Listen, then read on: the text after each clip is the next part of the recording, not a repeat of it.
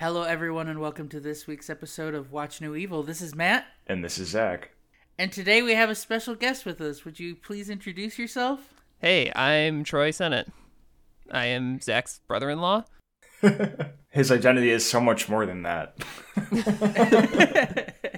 He is also a fully fledged person in his own right, but we brought him in today to talk about the Jordan Peele movie Us from 2019, starring Lupita Nyong'o and following a family as they are confronted by red jumpsuit wearing doppelganger versions of themselves bent on their destruction. Very succinct. Yeah, it's a deep movie. I'm going to try. I mean, we can't do too much explanation, and if you haven't seen the movie, this is your opportunity to go stop now and watch the movie and then come back, because I think there's a lot to it. One of the significant things that I found thematic within the movie was this concept of class stratification. And it was actually something that I thought about because I was reading about Bong Joon-ho's movie Parasite, which talks about the idea of class disparity between the wealthy and the poor. And it is visually portrayed throughout the movie by using lower ground and higher ground locations. And at one point in the movie, there's an intense flooding, and only the poor people are affected, and the rich and wealthy are obviously fine.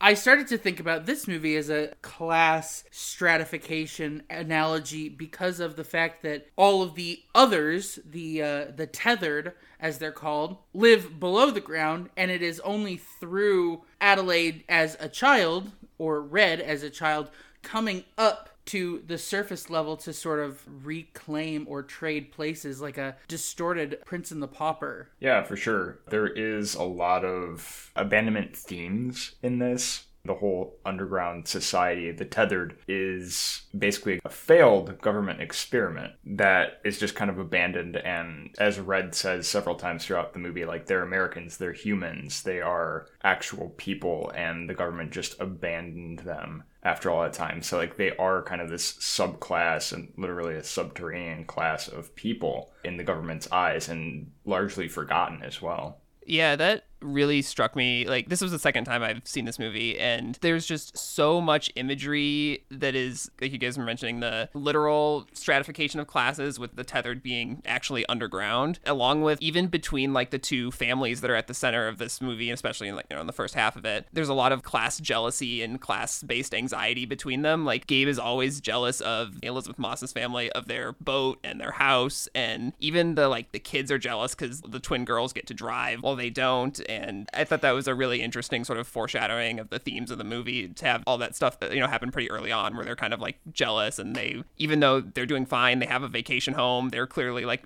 not like a poor family, but they still, they see even bigger wealth around them and want to sort of rise up to that. And in a way, there's almost this idea, and I think that this is something that's perpetuated in real life, class cannibalization, and the way in which they rise through these ranks, because Adelaide and Gabe, their family, they kill the tethered of the white family before dealing with the tethered of their own. And so it's almost like a metaphor for like gatekeeping in a way, that they, by killing that side, rise up, and they use it as a point of status when they're all in the car. And she says, I have the highest kill count in the family, so I should drive. And then Adelaide's like, wrong, I actually have it because of that person. So it's sort of like the upward momentum idea played out in this mirrored way. It's the small version of the bigger conflict that, that plays out throughout the rest of the movie. It's also sort of interesting to take a look at it as, like, we recognize that it's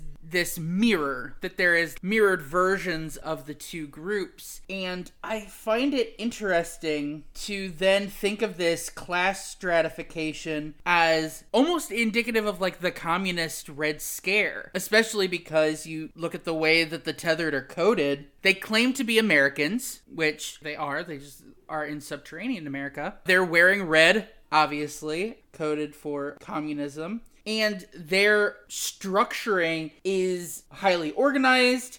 They're perceptively volatile. And the Hands Across America is sort of the like communist ideal of the mass good working together, even if represented negatively or violently. I don't know if I agree with that. Just because I think the point of the whole like Hands Across America thing was more like it served the ideal, kind of like what you're saying, but I think that it's also to make the larger point of what Hands Across America represents, and the campaign kind of completed in the 80s was largely forgotten and not necessarily abandoned, but it was considered kind of a failure of a fundraising campaign. It was designed to raise awareness around homelessness and hunger, and they were aiming to raise around $50 to $100 million. They raised, after all the expenses, it was $15 million, so only a fraction of what they were supposed to actually donate. I think that is kind of the campaign being forgotten pretty soon after all, like the whole fun part of holding hands in a line was over, and the concerts that went along with it. It was just kind of forgotten and abandoned, and it demonstrates America's lack of awareness to its own social issues that are literally lying beneath the surface. I think that's more of what the point was. I also think that the whole idea of Hands Across America is to get a line of people holding hands from sea to shining sea. That was kind of like their tagline. Really quick aside, sea to shining sea. There's a lot of shining references. I think that was probably intentional, knowing Jordan Peele. Oh, Yeah. yeah. So many shining references. I also like the Hands Across America thing, even just as a image. To do that literally, it would require so much coordination and collective action, which is what the Tethered have to do, because it talks about how like they needed to organize, and that plays into the idea of class struggle, and that collective action is the only thing that can help people sort of rise above the situations that they're in. How does that not make it communist coded? No, I think that totally does kind of play into that idea. Workers seize the means of production, Zach. Okay, I see your point in like the collectivism and all that stuff. I don't know about like the Red Scare thing that you originally brought up. Like, yes, I see some parallels between the overall like. I was just commenting on a comparison of an American sort of tradition. Okay. Or an American history moment. And like the literal use of the color red.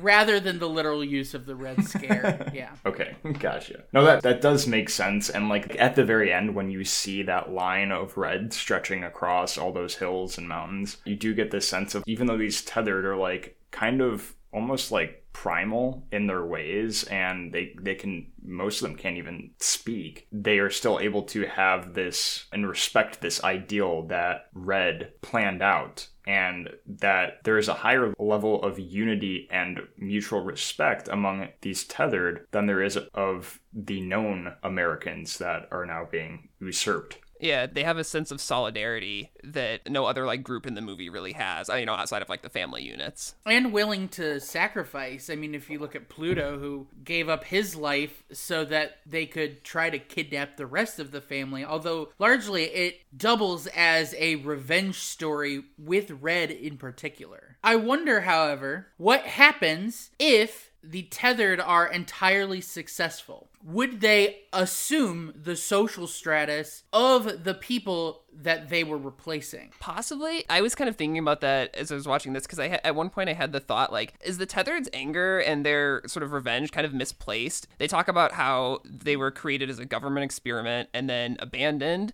but the people that they're attacking are also not necessarily like the government or the elite like billionaire class or whatever. It's like a lower like middle, and then we don't see the people that actually created the Tethered, which would have been an incredible undertaking on its own. Mm-hmm.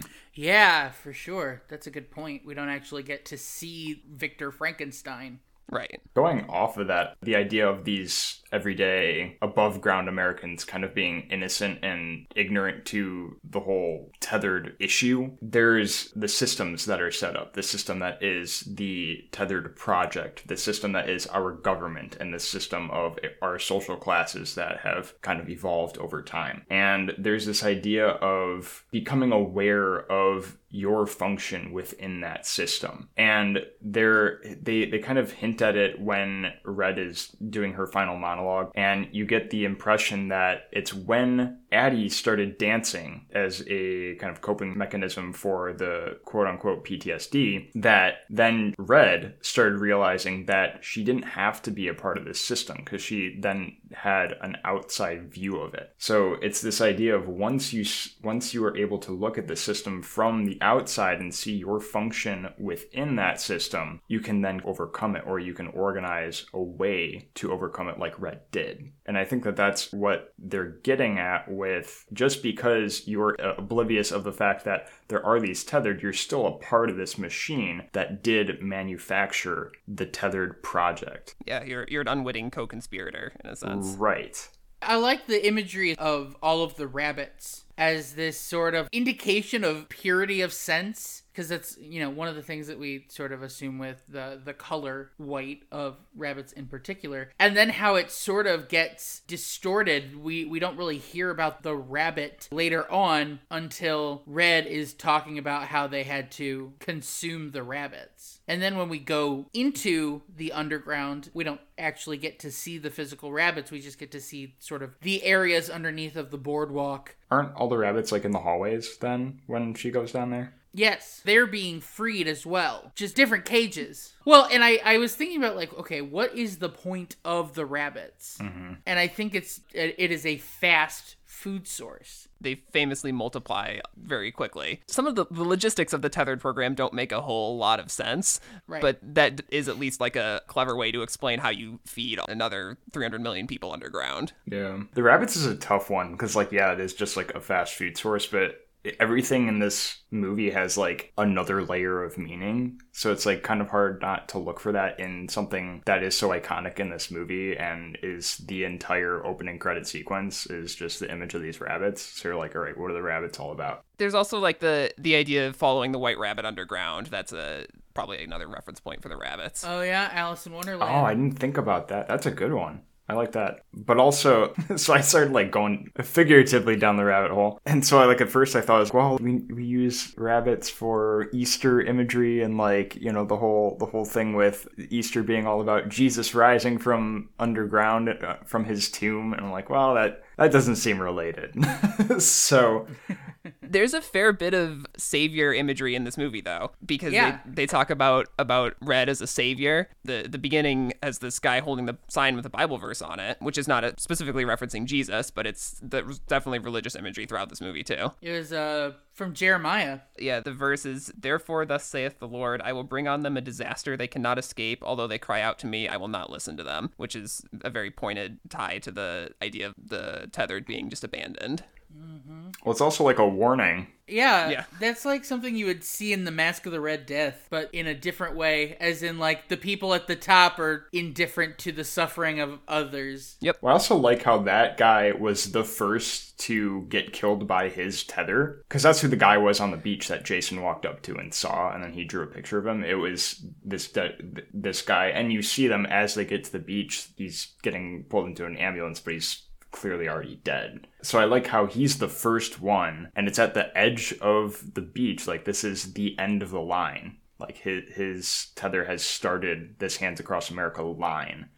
And he also is serving as this warning where he'd been holding this sign up for, 30 years? It's interesting to position him as the first victim as well as also just a signifier of the homeless population being largely overlooked, as it wasn't until significantly later in the film that news reporters and cameras were covering the sort of chaos, which I suppose you could say that's a timing thing, but it's a bit weird to have this man who has been there for more than a decade suddenly die and nobody noticed that he was replaced by someone in a trench coat and red that looks exactly like him and is also covered in blood. Like the idea that even his replacement goes unnoticed. There is sort of this doppelganger specific aesthetic. Two, using the scissors as sort of the metaphor for cutting away and discarding the separation, or cutting the thread between the two and allowing sort of the tethered to then become free. Because what are the tethered going to do afterwards? I don't know.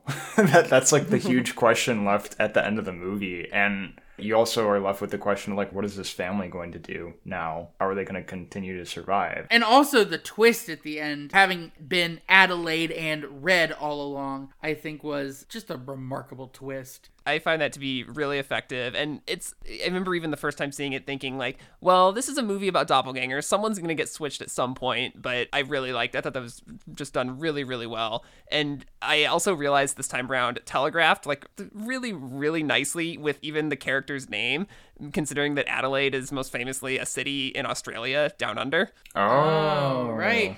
And Umbre means shadow. Yeah, there's a lot of good names in this. Yeah, and Pluto, god of the underworld in Roman mythology. Mm-hmm. And Texas, the lowest of the states.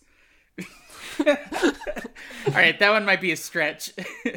That does, I just think, speak to the detail and of things down to character names. This movie is meticulously constructed in ways that I find really satisfying. For sure. It's neat, too, that they sort of blend all of those elements together. Like, I think it's simultaneously self-referential and referential to the horror genre, but also it is highly biblical. Having actually the name of the homeless man that gets switched, his name was Ferdy, and then it becomes Jeremiah. They were really concerned with this, and I'm sure that you read up about Duke Nicholson, who is in this movie, who is the grandson of Jack Nicholson. His characters' names were Danny and Tony, which is yet another Shining reference. Who did he play? I'm pretty sure he is one of the boardwalk salesmen, like one of the boardwalk game vendors. Oh, okay. It's got to be the guy who he like wins the t-shirt from. I think so. 'Cause he looks so much like Jack Nicholson. Largely, his role is covered up by all of the other things. Like, you wouldn't notice him if it wasn't for the fact that his little biography winds up on the IMDb page. But it's the idea that even minute details that we don't necessarily perceive during the watching were still conceived of and developed by Jordan Peele. Yeah, and that extends to even things like shot design and like so many reflections in this movie. It's at one point Adelaide is just like telling her story to the reflection of herself in the window. And there's just tons of moments like that I caught on the second viewing that I thought were really cool. Yeah, the cutting of the scars when Dahlia or Kitty is cutting in the smiley face with the scissors after she had killed her family is like another moment where that entire scene is done through a reflection. I liked that one too because it tried to almost like in a way humanize her character a little bit by having this really sweet, sickening kind of music in the background. And then it was as if she was like, acting into the mirror. She drew on the lipstick and she was like doing the fake laugh. And it was weirdly off-putting, but that without the context of who she is and what she does that we, the audience, have, this is normal human behavior, and it's like they are trying to assume that. And do you think that her kind of carving that smile into her face is also a nod to how earlier on the beach she's telling Addie about how she like had like a facelift or something done?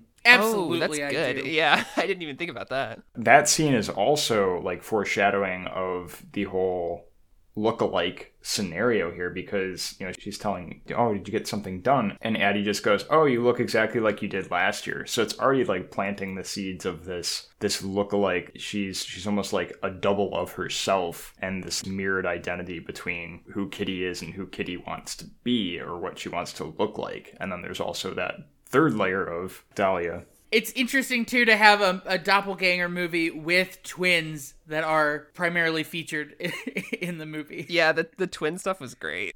Also a Shining reference. Yeah, that's true. I liked that one of the twins was wearing a Black Flag shirt, which was like just the mirror design of the Black Flag shirt that the I guess, Duke Nicholson's character was wearing. Oh, yeah. And also having a Michael Jackson's Thriller show up. There's also a baseball game going on in the movie, and one team is Minnesota, and Minnesota's team is named the Twins. And the game was tied at 11-11. Wow, I missed that. That's a high-scoring game. Yeah, for sure. Which is also the time that it was when Adelaide is putting her son to bed. Yeah, on top of the Jeremiah Bible verse, too. Yeah, all the Easter eggs. And there's someone wearing a Jaws shirt, and there's also that scene in the lake with Gabe and Abraham that's kind of reminiscent of Jaws. Right.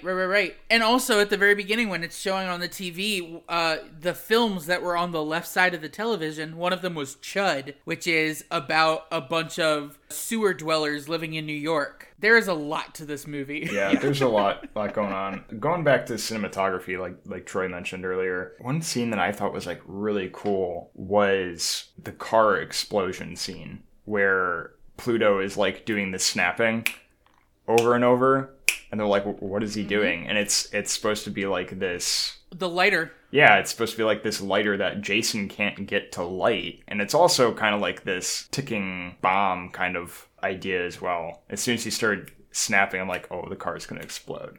It's just a really cool mirror to earlier in the film. If I can get real nerdy about movie making technique for a second, my absolute favorite shot in this movie is right before Red and Adelaide fight in the underground, when Red is kind of explaining what happened and what the tethered are, and there is what's called a split diopter shot, and it's where two things on the screen at very different distances from the lens are in focus at the same time. And so you see, I can't remember if it's Adelaide is in the background and Red is in the foreground, like a real close-up of her face, but they're both in perfect focus. And I just found that to be a very, very cool image and a nice representation of, at this point in the movie, you kind of realize, you kind of understand both of their perspectives and their stories at the same time. There's something about that fight, too, the way that they actually choreograph that fight that's so intriguing, because they reduce Adelaide to this sort of grunting, snarling, primal,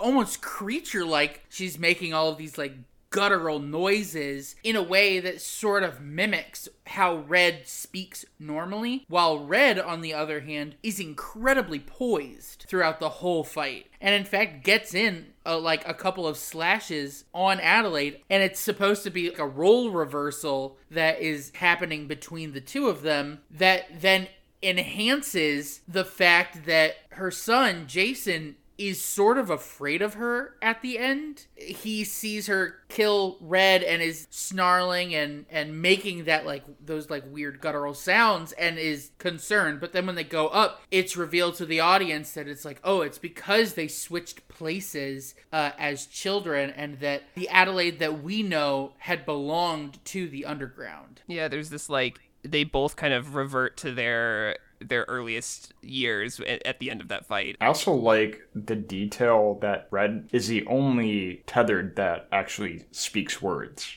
Otherwise, they all just like scream or just grunt or make unintelligible noises. And it's because she learned to talk at a young age. The reason for her voice being so hoarse is that just years of silence. Oh, I was thinking that Red's voice was a result of the fact that she was strangled as a child. Yeah, that would be a lot more obvious. I didn't even think about that. Yeah, and with like the whole Red Adelaide switch, it creates this really muddled up sense of identity around both characters, because it's like, well, Red is the original Adelaide, and Adelaide is the original Red, but we get to know them as their new identities. There's so many references to Adelaide being one of the tethered too, and I think that one of the significant ones is whenever one of the tethered specifically is in pain or is sad, they laugh, and when Adelaide kills Dahlia and also Red, she starts to like laugh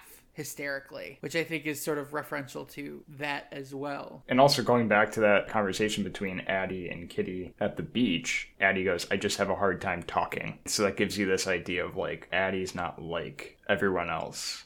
You know, she has this hard time with social interactions. And that's the original idea, but then later on it's because she truly is the other. You know, there's also at the beach house, she says to Gabe, her husband, she says, I just don't feel like myself. Yeah. That's probably how the tethered always feel. So that could be like an explanation for their anger and resentment. They are just a facsimile of this real person with a real history and a real life. And they're just kind of, as Red says, they're the shadow of this person. And you can understand how they would grow to resent the person that they are shadowing. And the person who gets to feel the light of the sun and get to live their life as opposed to, you know, someone who just is going through the motions of it. The tethered don't have a sense of autonomy until they rise up and take it. That totally makes sense, this idea of resenting the people who have autonomy and don't appreciate it. Yeah, and in a way, the Red that is underground has to sort of teach them autonomy, because as we see them, they are mirroring what their above ground counterparts are doing, like very specific. They're all doing the same motions to the degree that they can, and it is not until Red is there that we can assume that they started to develop and learn that they could take autonomy back. And I think it goes to serve her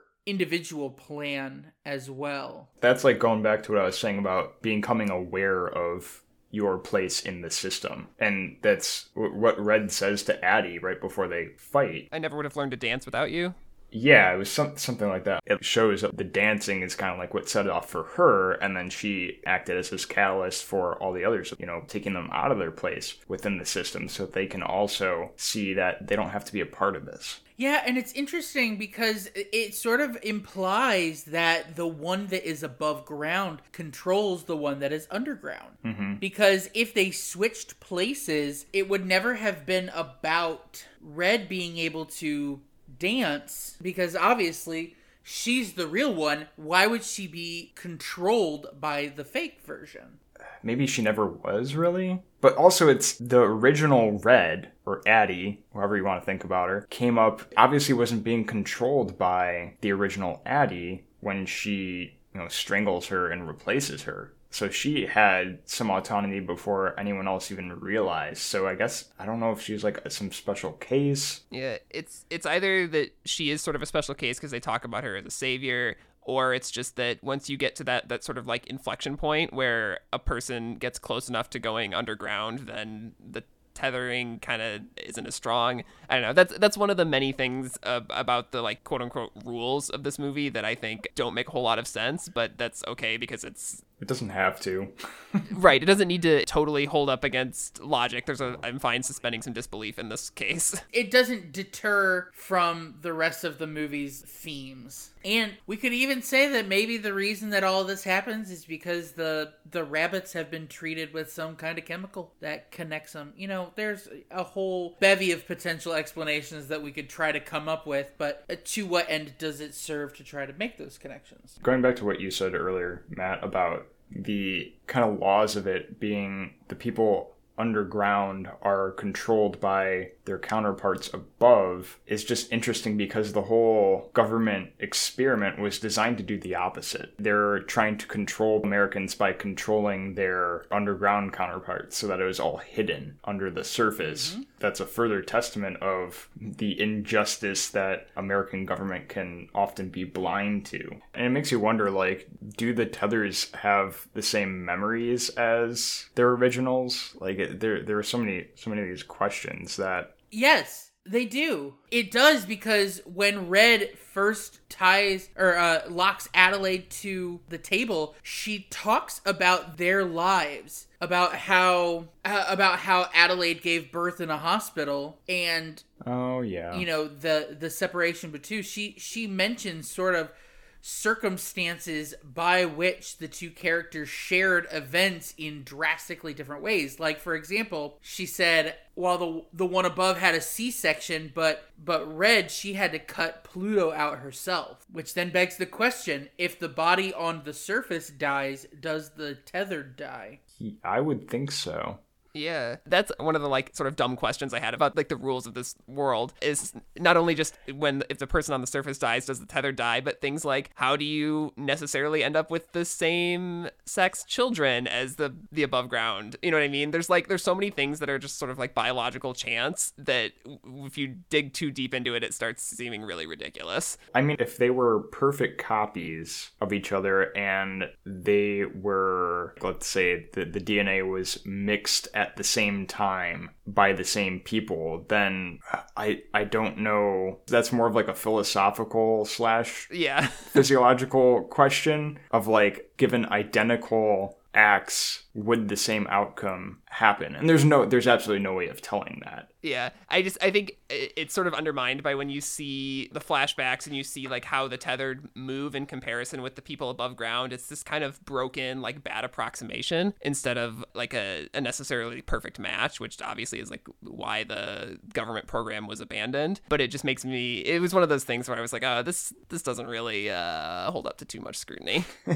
Yeah, it's almost like multiverse theory, except the two universes are like stacked on top of each other. Going in a different direction here. The title, Us, there is that big reveal moment of, oh, it's us, like when Jason says that in the living room and they look at their tethers.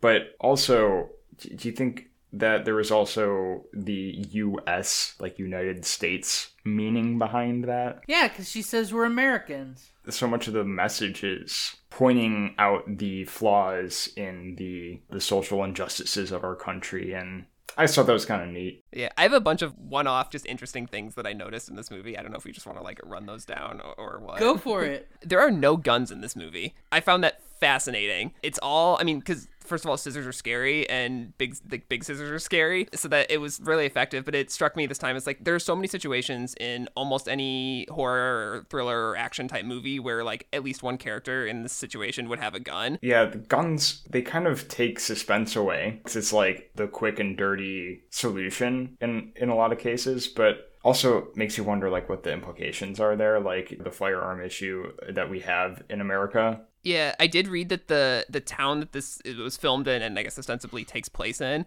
is like a super, super liberal area. So it doesn't surprise me that there wouldn't necessarily be a lot of gun owners there. But it just from a movie perspective, it just struck me as, oh, like normally most writers would have a gun somewhere in this. Which is remarkably refreshing, if I do say so myself, to have an apocalyptic movie setting without firearms. Yeah, and it makes for just much more visceral fighting.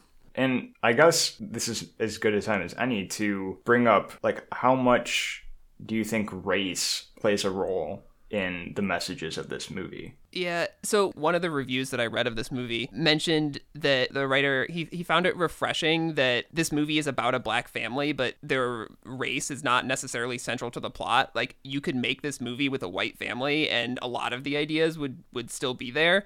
But it's just cool to see a black family at the center of a movie like this. Yeah, which is nice. That's sort of something that I think a white filmmaker would probably not do as well. There's always that desire for representation in movies. You see a lot of stuff about queer movies. Almost every movie with a central gay character, or where the main character is gay, is about specifically that character's trauma as a result of them being gay, which for many people watching is in itself traumatizing. So trying to take away that potential trauma that can occur just from showing that same sort of repeated struggle is nice to see. That it's like so many people were upset with Hancock, the superhero movie with Will Smith, because it was the first superhero movie with a black lead character. And they made Hancock just an absolute dirtbag. And it's like, well, no, we wanted a Superman.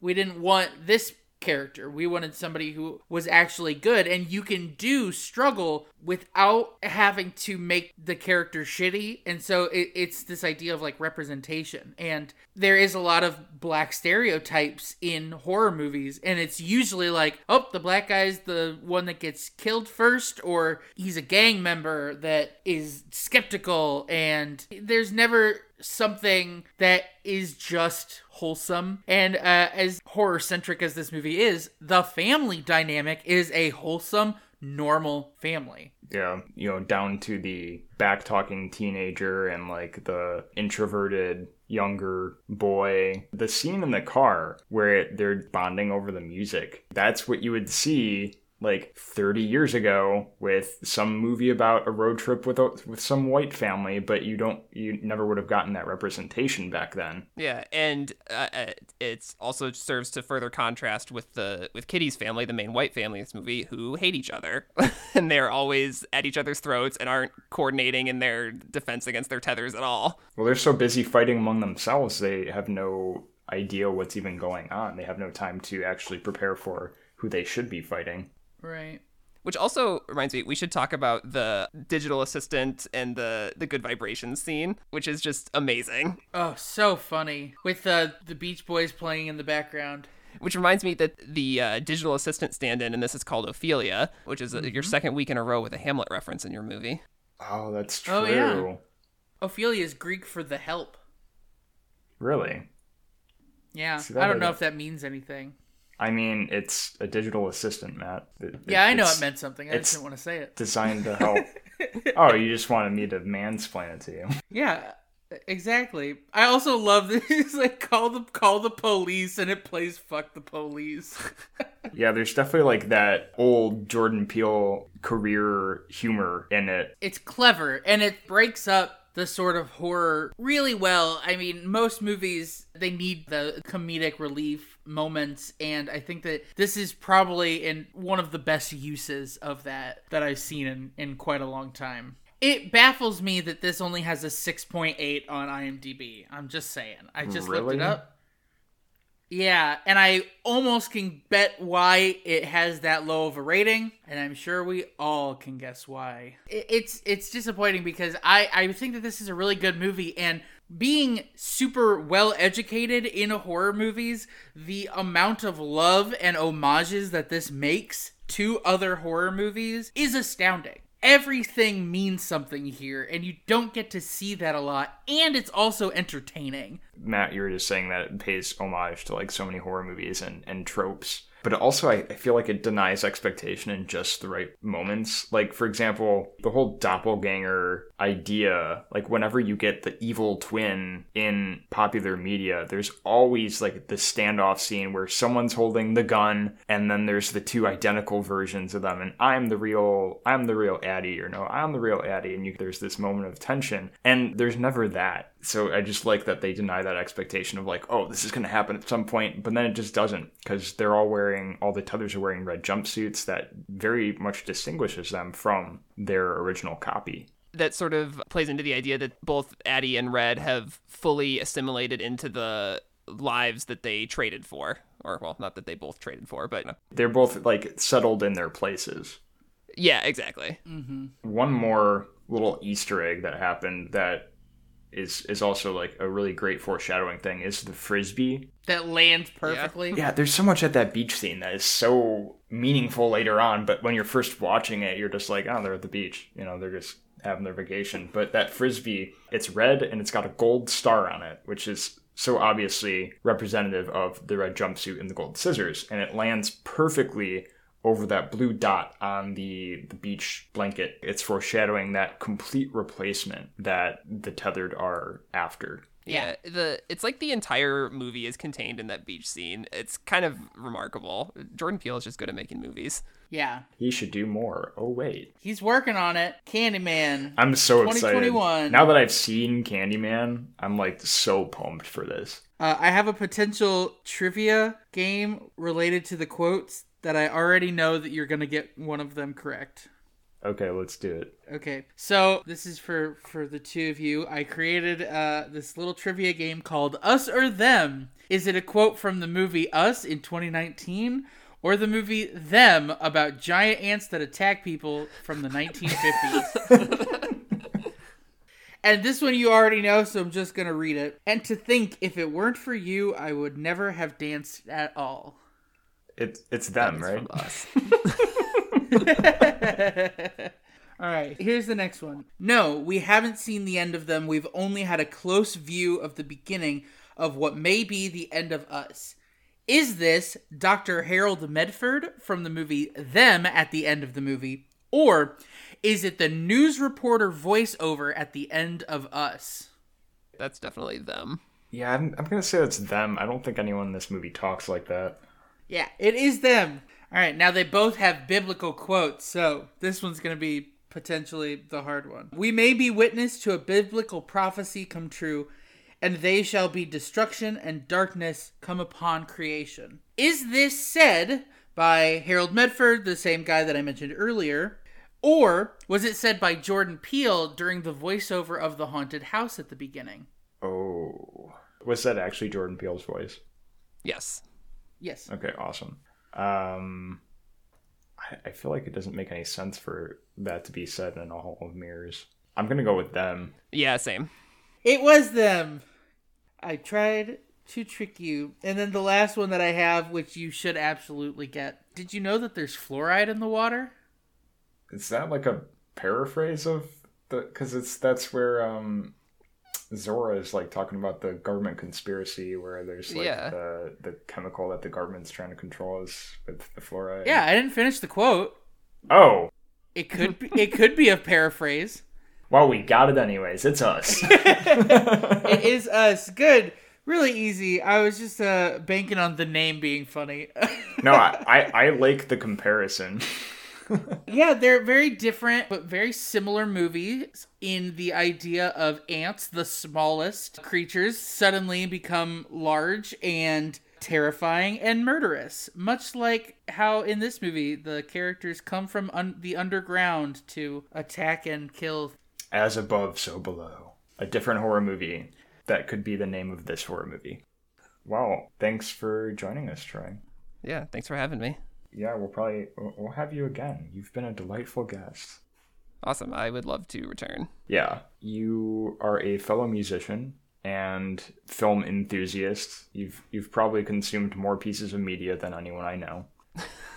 Troy is like just always reading books, listening to music, watching movies, watching TV shows, and like just has such a knowledge of not necessarily popular media, but just media overall. And I don't mean news outlets, but you might have pretty good knowledge. Although of there's that some as of well. that too. I have spent a lot of time reading the news over the last year. And why is that? I don't know. Anyways. Yeah, thank you for joining us, Troy. Thank you, everyone, for listening to this week's episode of Watch New Evil. This is Matt. And this is Zach. And this is Troy. We're human too, you know.